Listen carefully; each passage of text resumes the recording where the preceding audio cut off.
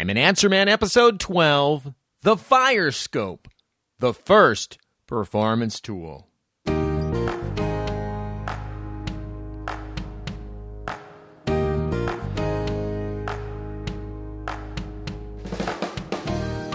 Well, hello everyone. Welcome to the Diamond Answer Man show, where our goal is to help everyone learn more about the world of diamonds and feel confident about those purchases.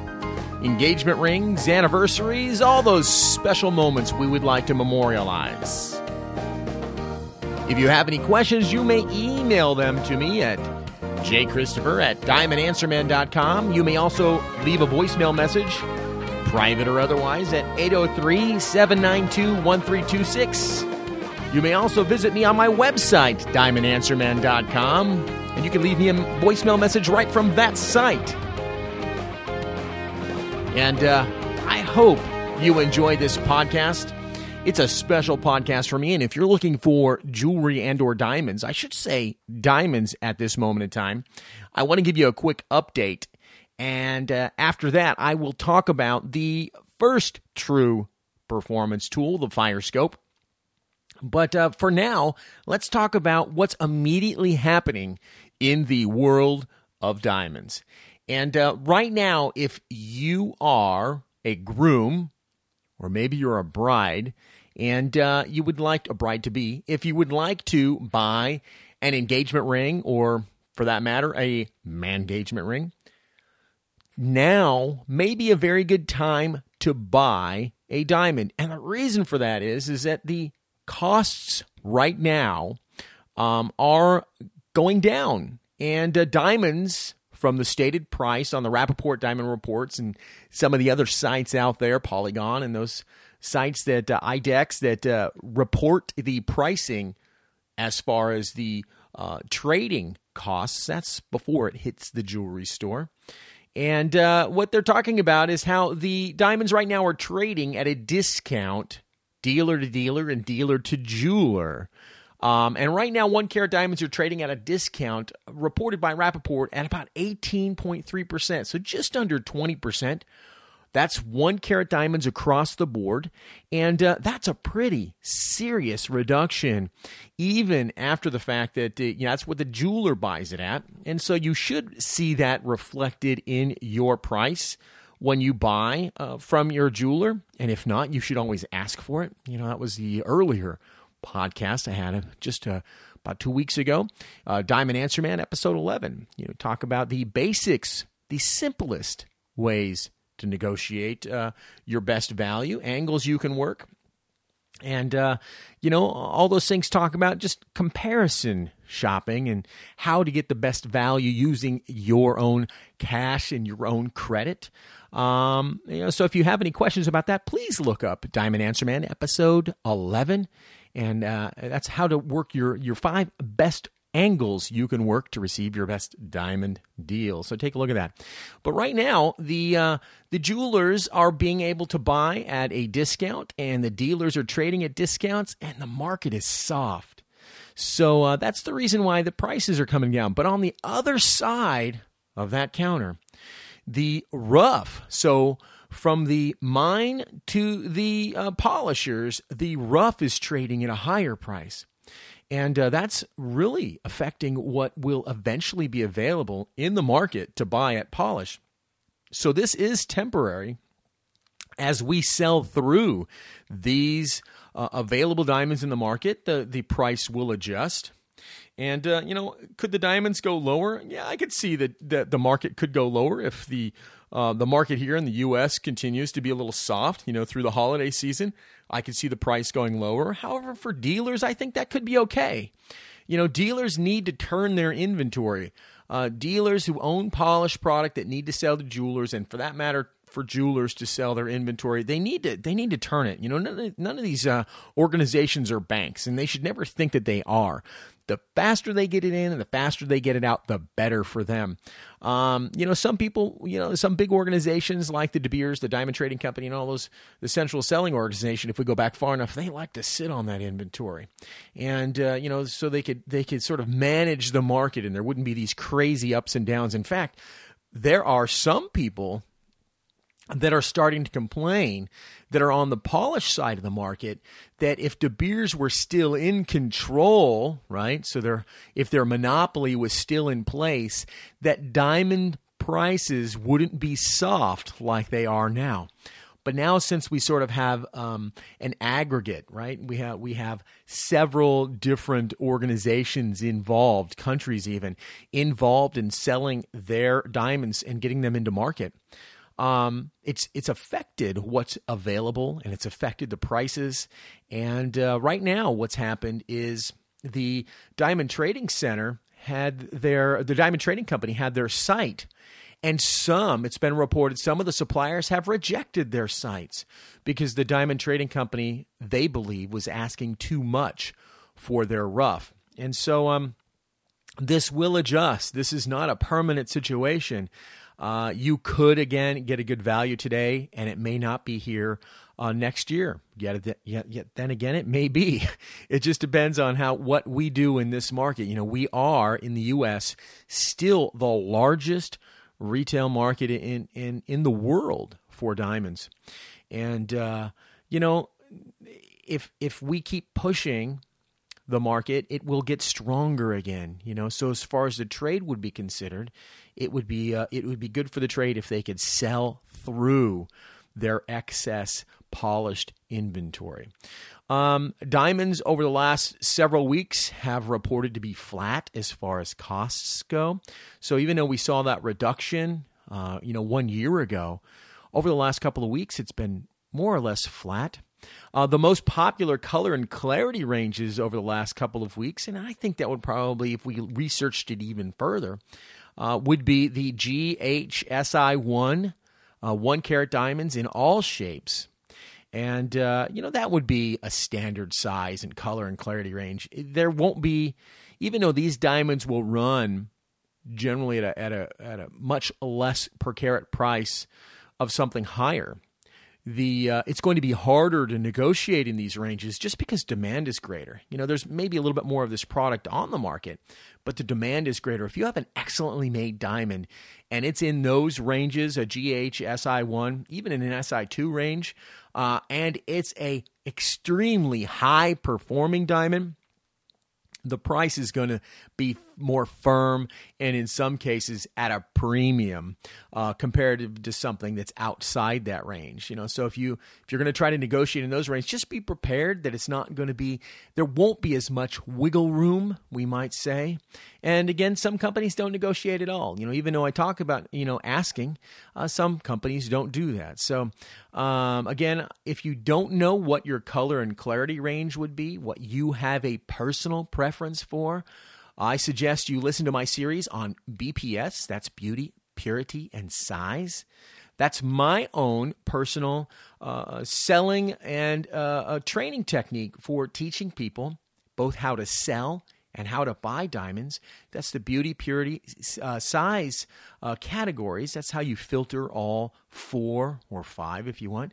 Your color, clarity, carat weight, even your certificate can be filtered in there. Beauty, purity, size. It will help simplify and help make you more confident in your buying decision. And, I've received a few questions about what my wife wears as far as diamonds. And my wife wears an FVS1. And when I've talked about this, some people ask, well, why not a GSI1 or SI2? And my story's a little bit different than most. And so I'll give that really quick. The reason why she has an FVS1 diamond is one main thing. I'm trained in diamond grading. And I have an extremely, extremely sensitive, I've trained my eye to be able to see things most jewelers and gemologists don't recognize. And what I mean by that is that I am extremely sensitive to the performance of a diamond by its visual, what you actually see in it, and I can describe what I'm seeing, and I can even look at a diamond and tell you what the polisher did to it to achieve certain effects or defects to the performance just by the way the diamond looks. Well, that being said, it also gives me the ability to be able to see inclusions that most people wouldn't regularly recognize.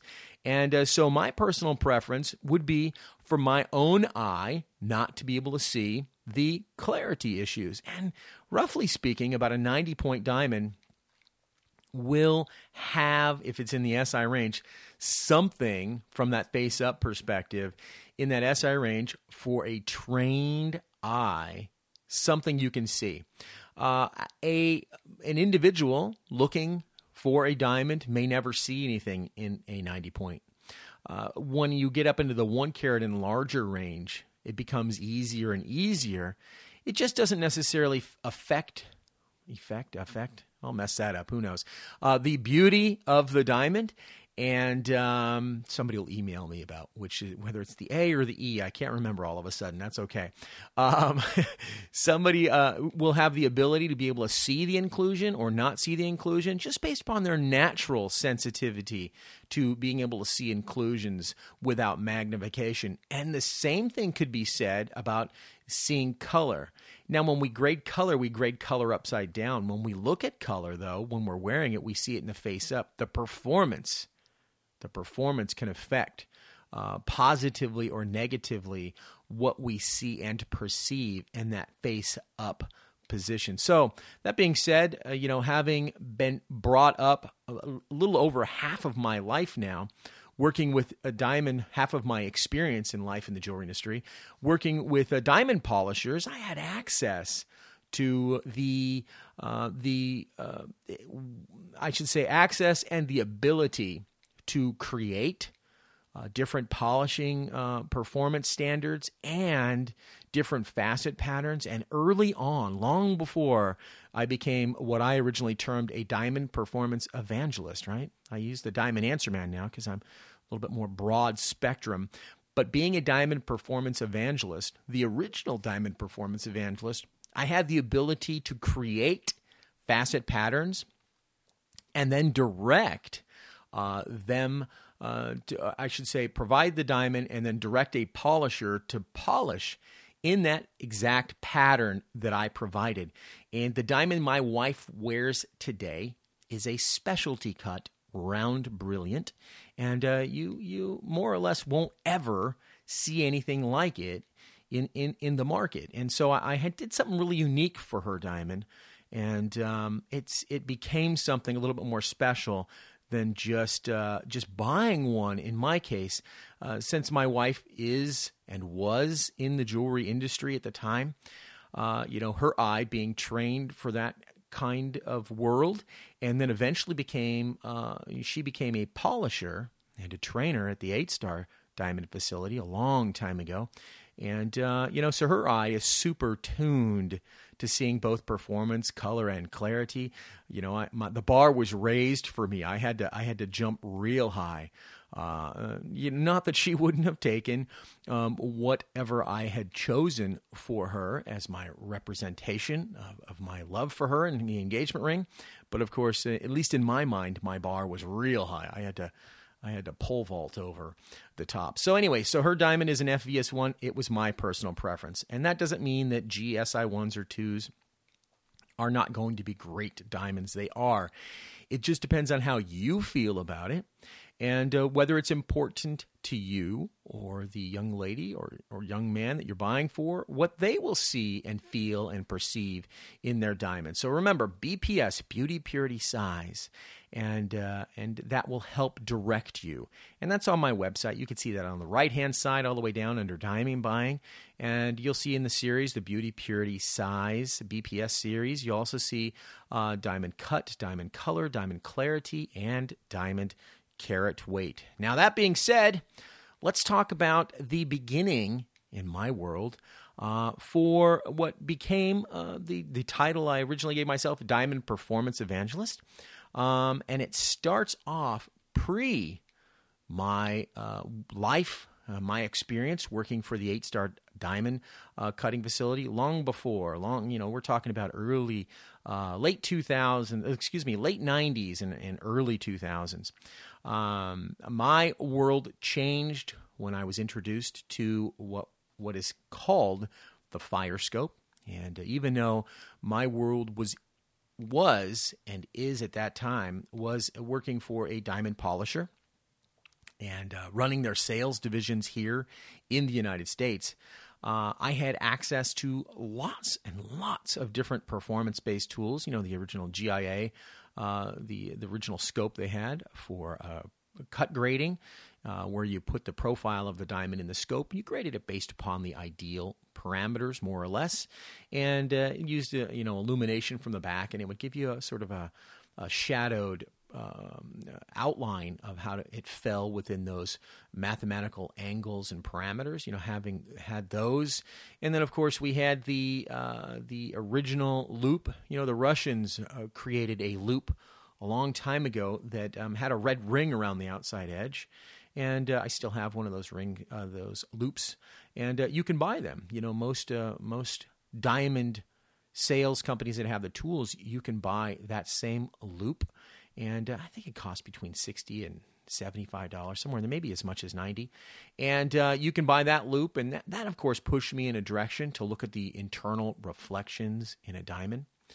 And then I got involved with the Firescope. That's a much longer story. But the Firescope itself, with the research and studying I did, which took almost 6 months of belief and disbelief, waxing and waning back and forth, what I could actually see in the diamond, the waxing and waning as far as my knowledge would be and belief. And it wasn't until I really started not just creating diamonds in facet patterns, but actually envisioning what would happen based upon those little mirrors on the inside of the diamond, and seeing what we had originally thought a diamond should look like, especially, Lazar Kaplan and some of these companies like Kepi Kiger, Lazar Kaplan, they all had their own little images, and even De Beers had an image that they had present to the jewelry community and diamond dealers and jewelers, that they could use these images that were performanced. And I'm using that term loosely because they did not use that term performance, that they used as what would an ideal diamond would look like. And that image was filled with it was a beautiful image. It just looked like a fractured pattern, unlike a kaleidoscope, where when you turn a kaleidoscope, everything is balanced, right? So when you look through a kaleidoscope and you look at those mirrors, and they usually have 8 or 12 mirrors inside a kaleidoscope, and you rotate that kaleidoscope and those little colorful shapes move around, and then it bounces off all the sides inside the kaleidoscope, and it comes back to your eye, but you see this sort of balanced kaleidoscope image. And in the diamond image they originally shared with the world, right? Each company had one. It wasn't like a kaleidoscope. It was more like a fractured group of mirrors where you could look into it and the reflections were everywhere. There was no sort of balance to what was going on. And you got to remember, a diamond moves when we wear it, so it's not always going to look the same.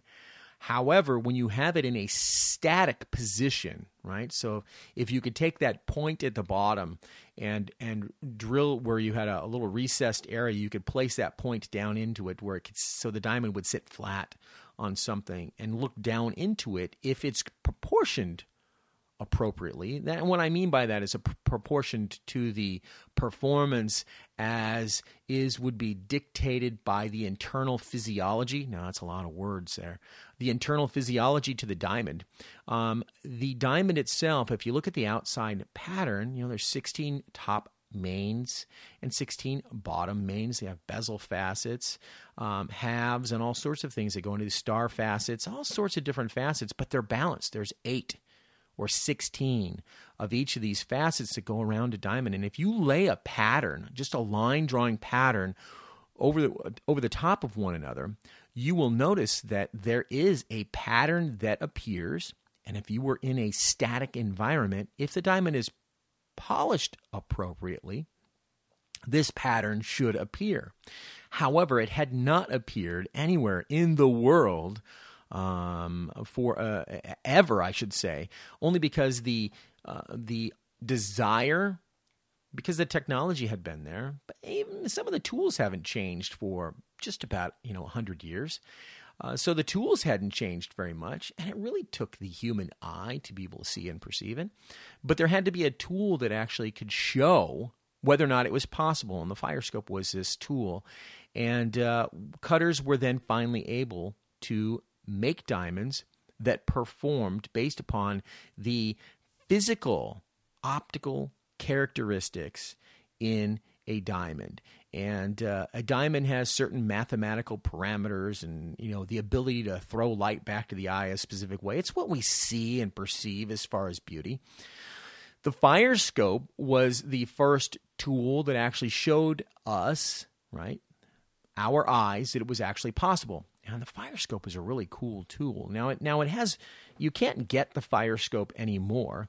The Firescope was first created in Japan, and then it was distributed here in the United States for a short while. And then, of course, they ran out of what was available from Japan, and then they started manufacturing what eventually became the Symmetroscope. And then, because there really wasn't any patent on the design idea of the Firescope, lots of other people started making generic versions of what that original idea would be. So you can go almost anywhere now and go on the internet and see an image which may look a little confusing to you, but it's red and it's black and it's white, and they'll use it in conjunction on diamond websites, and you look at that and go, what am I looking at? What is this crazy image?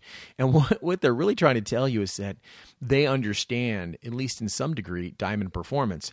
And they'll use these images to, that was hard to say, use these images to give you an idea that they have diamonds that are cut to this kind of standard. So the different terms that someone will use is Firescope, Ideal Scope, Symmetroscope, Light Scope. I mean, there's all these different scopes.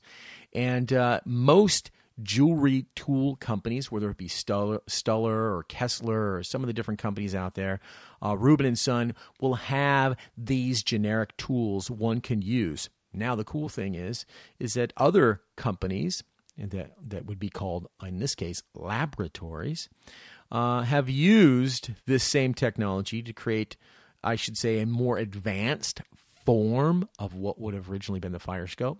And you can see this on reports that would be from the American Gem Society. So they have ASET images or computer digitized images. But you can also, if you're a jeweler and you're an AGS member, you can get the actual photograph on the report of its actual performance. Now here I'm going to describe to you what it actually does. So you have to get in your mind's eye a flat surface, and you got to remember a diamond, if we look at this profile, there's a point at the bottom. We're only talking about round stones at this point. There's a point at the bottom, and then there's this flat little facet area running around the outside edge. And then there's this top portion, not quite pyramid. If you could cut the pyramid off at the top, you'd see this flat facet at the top. And, so if you get this image in your mind's eye, the diamond outline, and you could take what you would see in a diamond and keep it in the ring-wearing position. I always say that means the flat facet is table up. You're looking down into it. And what the Firescope originally was created to do was to show how well or not a diamond was polished or cut, depending on the term you want to use. And if you stick a diamond in one of these tools, and some are more, some are better than others. Just so you're aware, there's differences in how well these tools are made. And the most important thing is you want to keep the diamond in a level position when you put it in the device. And that will help keep your view from that perfect 90-degree angle if the diamond is level. But you would stick the diamond down in a plastic tray. And the tray has a drilled, recessed area where you take the point of the diamond and it sits flat in there, kind of like how you would have it in a ring-wearing position. Then you would take the diamond in its tray, and in the Firescope, Symmetroscope, or the Ideal Scope, what you would do is Light Scope, is you would slide this plastic tray underneath a loop. The cool thing about this loop is it was just a loop. It was a photo loop, and it was 5-power photo loop. And on the outside of the loop, there was a flange that came down, and the flange was colored more or less, I would say, a pink, kind of a reddish pink color, and almost a fluorescent type coloring. And then below the plastic lucite tray was a light source, a plain white light source. And when you push the diamond in under this tray and under the loop, and you turn the light source on, the loop would then, the light source at the bottom would then illuminate the ring, that sort of flange that came down, of red or pink, and it would brighten up, and then the diamond would act as it should in mirroring whatever's above it. A diamond, the light should come in from the top, come back out from the top, and in varying degrees and angles. And since it's static, it should have a certain degree of performance. And the cool thing about it is when this flange was illuminated, the diamond would then see whatever's above. Well, I'm using humanistic experience here. It would reflect whatever's above it. It wouldn't see it. And what would happen is that red light would come down, and it would reflect along the inside of the diamond and then come back out to the eye. And some of those reflections happened more than twice, 3 times, 4 times, 5 times inside the diamond, and come back out to the eye. And the other cool thing that would happen is that the loop itself, the piece you look through, would have no light source at all. And that would act as the viewer would be in the viewing position, and it wouldn't reflect at all. It would have a sort of an absence of light. And the facets that were specifically supposed to utilize light from that angle would then appear black. So you would have this image that would appear. Remember, we have 8 top mains, 8 bottom mains, and those main facets then would be perfectly positioned or not over each other. And these 8 facets should then mirror what's almost, not quite, directly above what the diamond would be, but at a higher angle than what the red would be. So if you had polished your diamond just right, these 8 arrowed facets would appear. And then the rest of the diamond would be flood with red or pink or very light pink, sometimes a dark pink and sometimes white. And then sometimes you'd see the dark areas, the black areas is what we would call them, in the wrong areas and regions of the diamond, meaning that the polisher did not cut the diamond for performance. The polisher polished the diamond based upon weight retention. Creating a heavier stone makes them more money.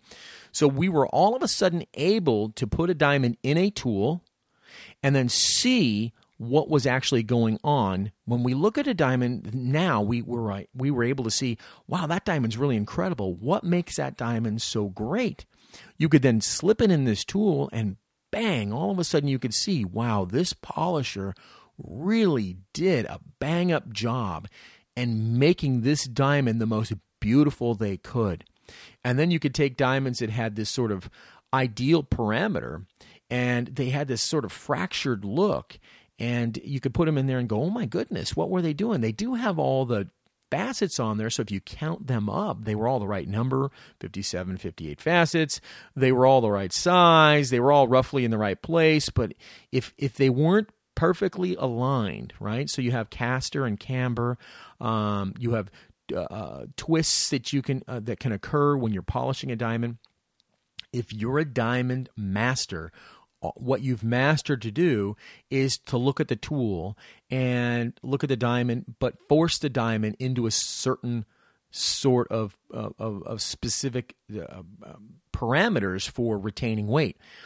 That's what diamond masters do. Diamond polishers, expert diamond cutters, but artists, right? There are a few of these people out there that are artists, and they make diamonds the most beautiful they know how, and it's characteristic of the individual diamond itself. And these individuals, and they're all over the world, there's not as many as we would like to think, and there's very, very few, I would say less than a handful in the United States today, that know how to and are able to polish diamonds based upon its internal characteristics and to make it the most beautiful that they possibly can.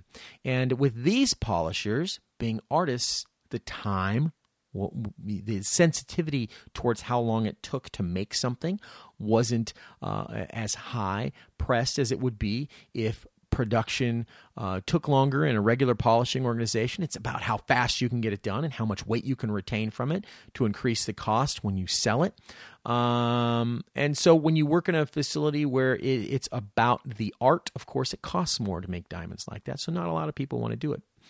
That being said, so all of a sudden now you're able to see what is going on in a diamond, and then there's people who don't force the diamond into a specific set of parameters. They let the diamond tell them what it wants to be, sort of like how a carver will carve a piece of wood, and a beautiful piece of art comes out of this wood, but they use the natural graining in the wood to come up with their, I'll make a joke, their smoking Indian, which is, don't ever buy one of those.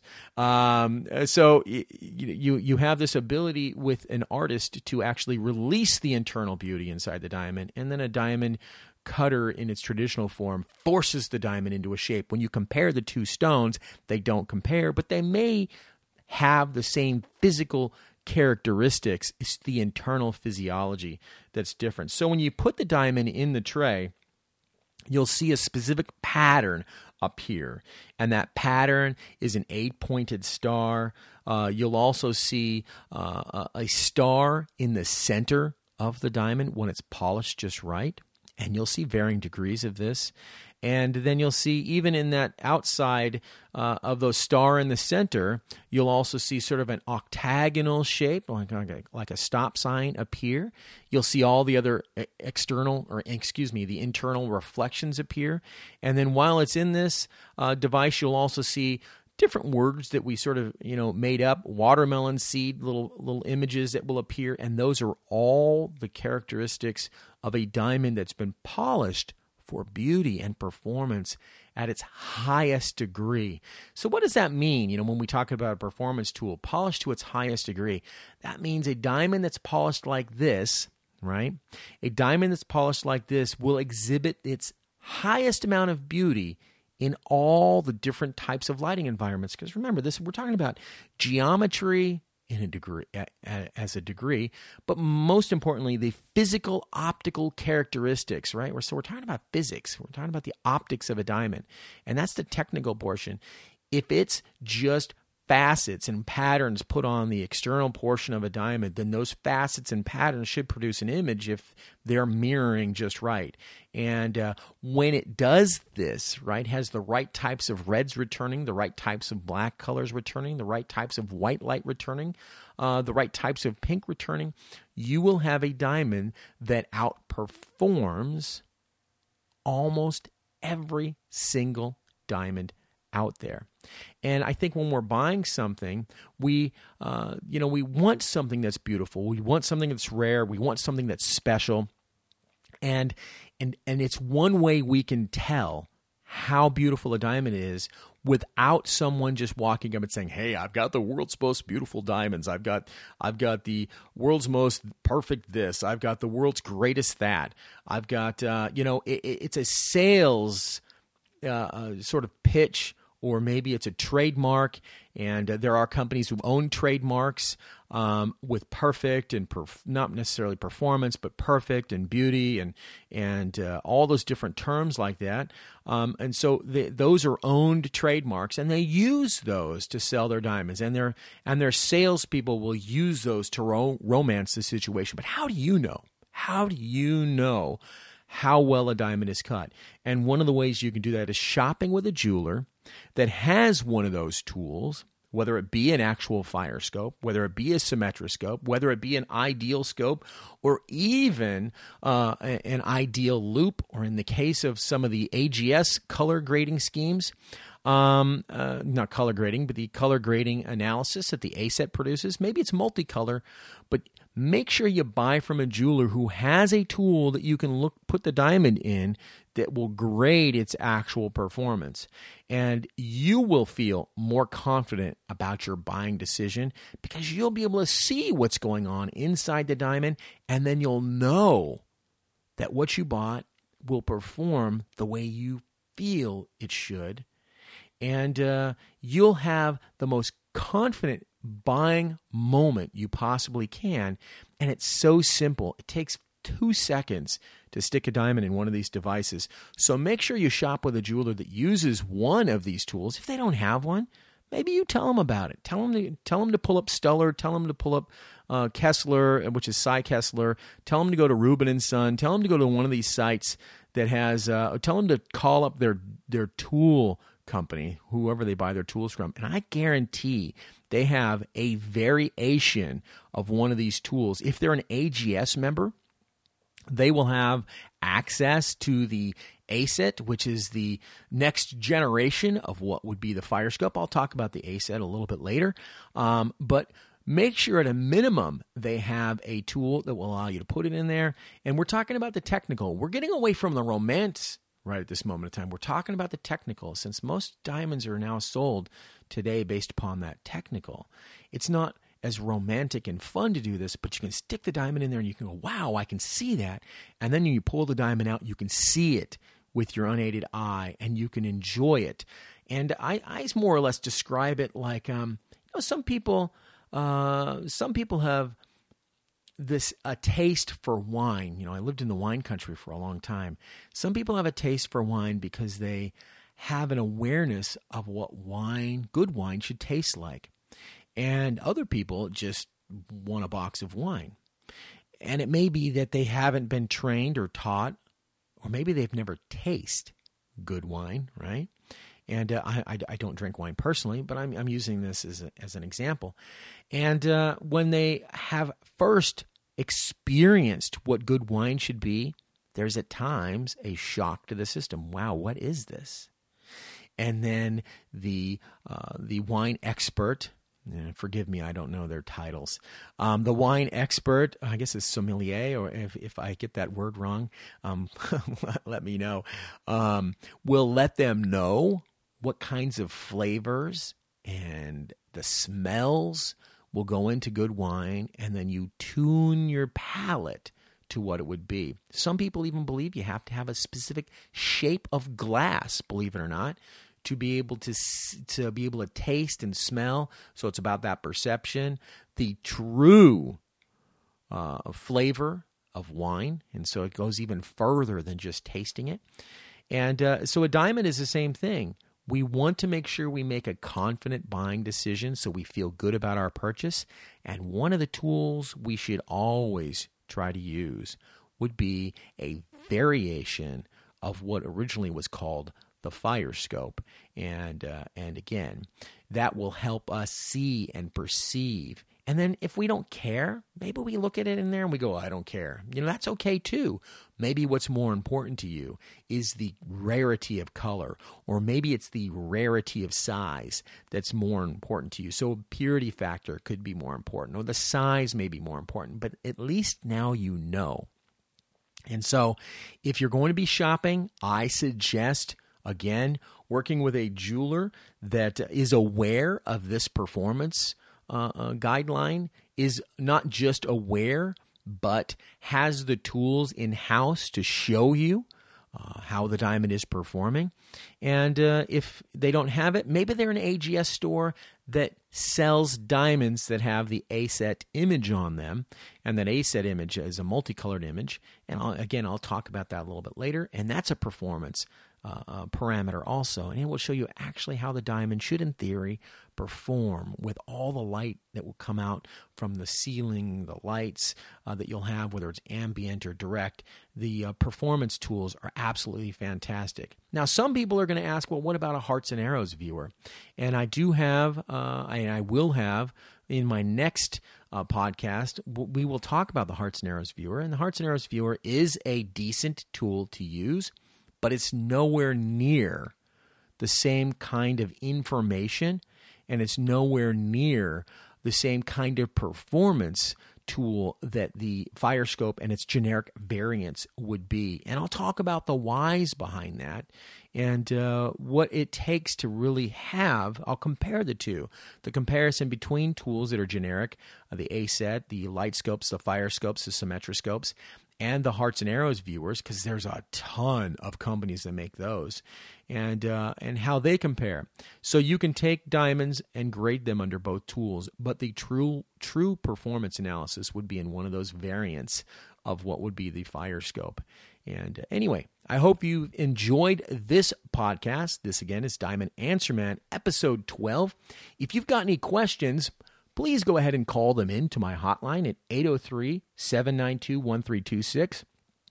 I do understand that some of the questions may be of a sort that you don't want to have your name put with them because, this is a secret. Maybe you're buying an engagement ring, or again, if you're buying a man engagement ring, maybe you don't want your name out there for your exact question. Well, I'm not going to try to sell you anything. I pay for this whole broadcast, this podcast, and the website out of my own pocket. And I don't get paid for it. Now, well, I shouldn't say that. If you click on any link, I do have links to Kindles, and I do have links to different books for jewelers to buy, and I do have different links to a couple of different websites.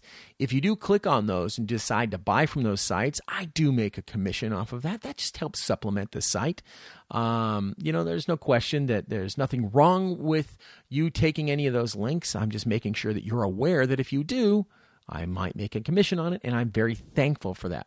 However, if you have any questions about your diamond purchase, call them in to me, or you may email them to me at jchristopher, that's JChristopher,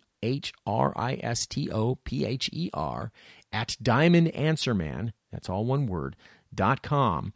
And if your question is of a sort that you'd like to keep private, I will then only use your exact question and not your name, and I'll use that in a future podcast. Now, if you have more than one question, you can go ahead and email me the questions one at a time, and that'll help me simplify both answering and make sure that I give you good answers at a time. It's quite difficult to answer 4 questions in a podcast, and just based upon the time. If you'd like to do that, you can call them in to me at 803-792-1326. And if you'd like, I'll happily use your question during the podcast. Just let me know during leaving the message whether or not you'd be willing to do that. And there's also a way to contact me from my website using my voicemail tool that's on the right-hand side. You can click that link, and if you've got a microphone on your computer, or even from your phone or tablet, whatever you may use, you can go ahead and leave me a message right directly from the site, and I will get that question, and I will happily use that question in future podcasts. My name again is J. Christopher Kurtz, the Diamond Answer Man, and this is the Diamond Answer Man Show, episode 12.